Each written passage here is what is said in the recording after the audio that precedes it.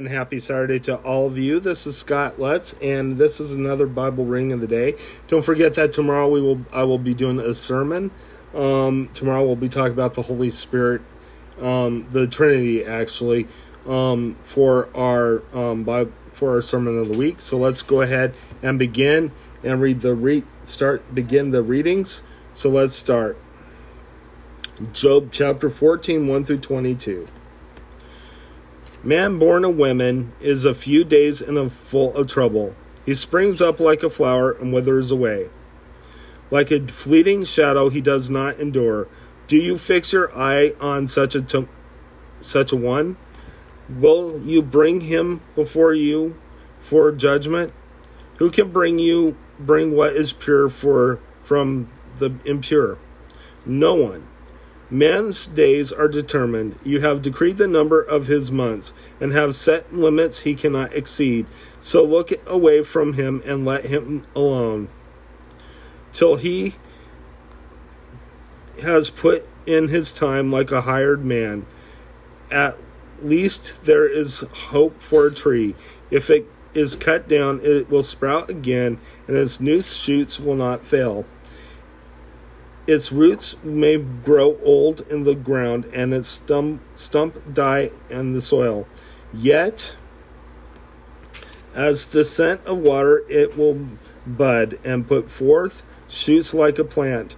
But man dies and is laid low. He breathes his last and is no more. A water disappears from the sea, or a riverbed comes parched and dry. So man lies down and does not rise till the heavens are no more. Men will not awake or be roused from their sleep. If only you would hide me in the grave and conceal me till your anger has passed. If only you would set me a time and then remember me. If a man dies, will he live again? All the days of my hard service I will wait for my renewal to come. You will call, and I will answer you. You will long for the creature your hands have made. Surely then you will count my steps, but not keep track of my sins. My offenses will be sealed up in a bag, and you will cover over my sin. But as a mountain erodes and crumbles, as a rock is moved from its place, as water wears away stones, and torrents wash away the soil, so that you destroy man's hope. You overpower him once for all, and he is gone. You change his countenance and send him away. If his sons are honored, he does not know it. If they are brought low, he does not see it. He feels but the pain of his own body and mourns only for himself. Okay, so let's go ahead and head to your New Testament reading. Once again, we will be going into the book of John today, so let's go ahead and head over there.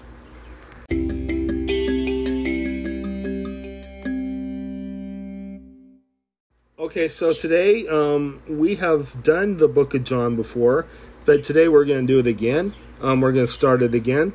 Today, for your New Testament reading, we're going to be in John chapter 1, verses 1 through 51, and let's go ahead and begin and read the scripture. The Word became flesh. In the beginning was the Word, and the Word was with God, and the Word was God. He was with God in the beginning. Through him all things were made. Without him nothing was made that has been made. In him was life, and that life was the light of men. The light shines in the darkness, but the darkness has not understood it. There came a man who was sent from God. His name was John. He came as a witness to testify concerning that light, so that through him all men might believe. He himself was not the light. He came only as a witness to the light. The true light that gives light to every man was coming into the world. He was in the world, and though the world was not made through him, the world did not recognize him. He came to that which was his own, but his own did not receive him. Yet to all who received him, to those who believed in the name he gave the right to become children of God, children born not of natural descent, nor of human decision or a husband's will, but born of God. The Word became flesh and made his dwelling among us. We have seen his glory, and the glory of the one and only.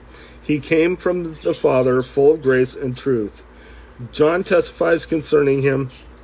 He cries out, saying, "This was he of whom I said, he who comes after me has surpassed me, because he was before me."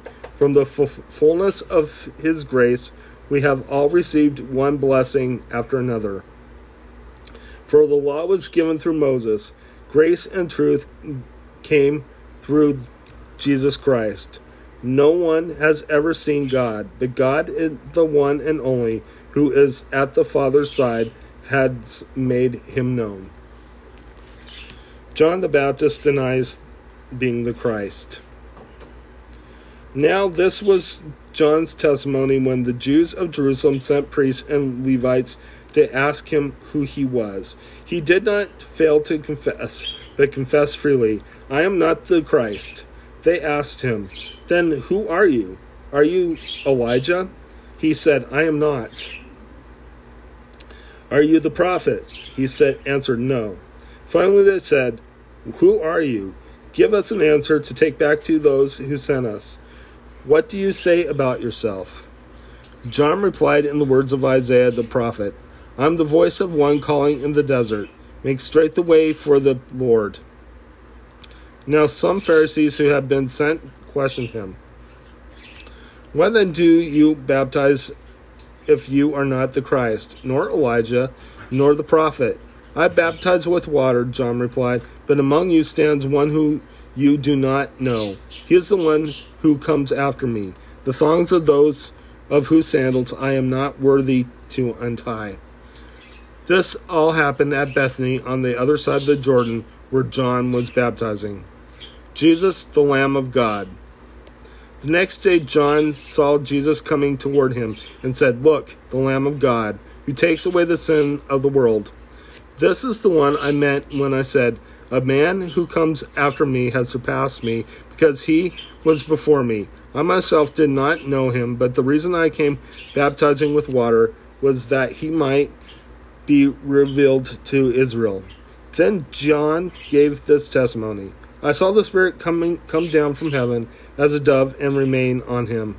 I would not have known him except the one who sent me to baptize with water told me, 'The man of whom you see the Spirit come down and remain in him is he who will baptize with the Holy Spirit. I have seen and I testify that this is the Son of God." Jesus' first disciples. The next day John was there again with two of his disciples. When he saw Jesus passing by, he said, "Look, the Lamb of God." When the two disciples heard him say this, they followed Jesus. Turning around, Jesus saw them following and asked, "What do you want?" They said, "Rabbi," which means teacher, "where are you staying?" "Come," he replied, "and you will see." So they went and saw where he was staying, and spent that day with him. It was about the 10th hour. Andrew, Simon Peter's brother, was one of the two who heard that John had said and who had followed Jesus. The first thing Andrew did was find his brother Simon and tell him, "We have found the Messiah," that is the Christ, and he brought him to Jesus. Jesus looked at him and said, "You are Simon, son of John. You will be called Cephas," which means, translated, is Peter. Jesus calls Philip and Nathanael. The next day, Jesus decided to leave for Galilee. Finding Philip, he said to him, "Follow me." Philip, like Andrew and John and Peter, was from the town of Bethsaida. Philip found Nathanael and told him, "We have found the one Moses wrote about in the law, and about whom the prophets also wrote, Jesus of Nazareth, the son of Joseph." "Nazareth? Can anything good come from there?" Nathanael asked. "Come and see," said Philip. When Jesus saw Nathanael approaching, he said to him, Here is a true Israelite in whom there is nothing false. How do you know me? Nathanael asked. Jesus answered, I saw you while you were still under the fig tree before Philip called you. Then Nathanael declared, Rabbi, you are the Son of God. You are the King of Israel. Jesus said, You believe because I told you I saw you under the fig tree. You shall see greater things than that. He then added, I tell you the truth. You shall see heaven open and the angels of God ascending and descending on the Son of Man. Let's go ahead and close in prayer. Dear Lord Jesus, I just praise you. I thank you for everything. Thank you for your revelations and coming to this world to save us, Lord. In Jesus' name, amen. God bless you. Have a good day.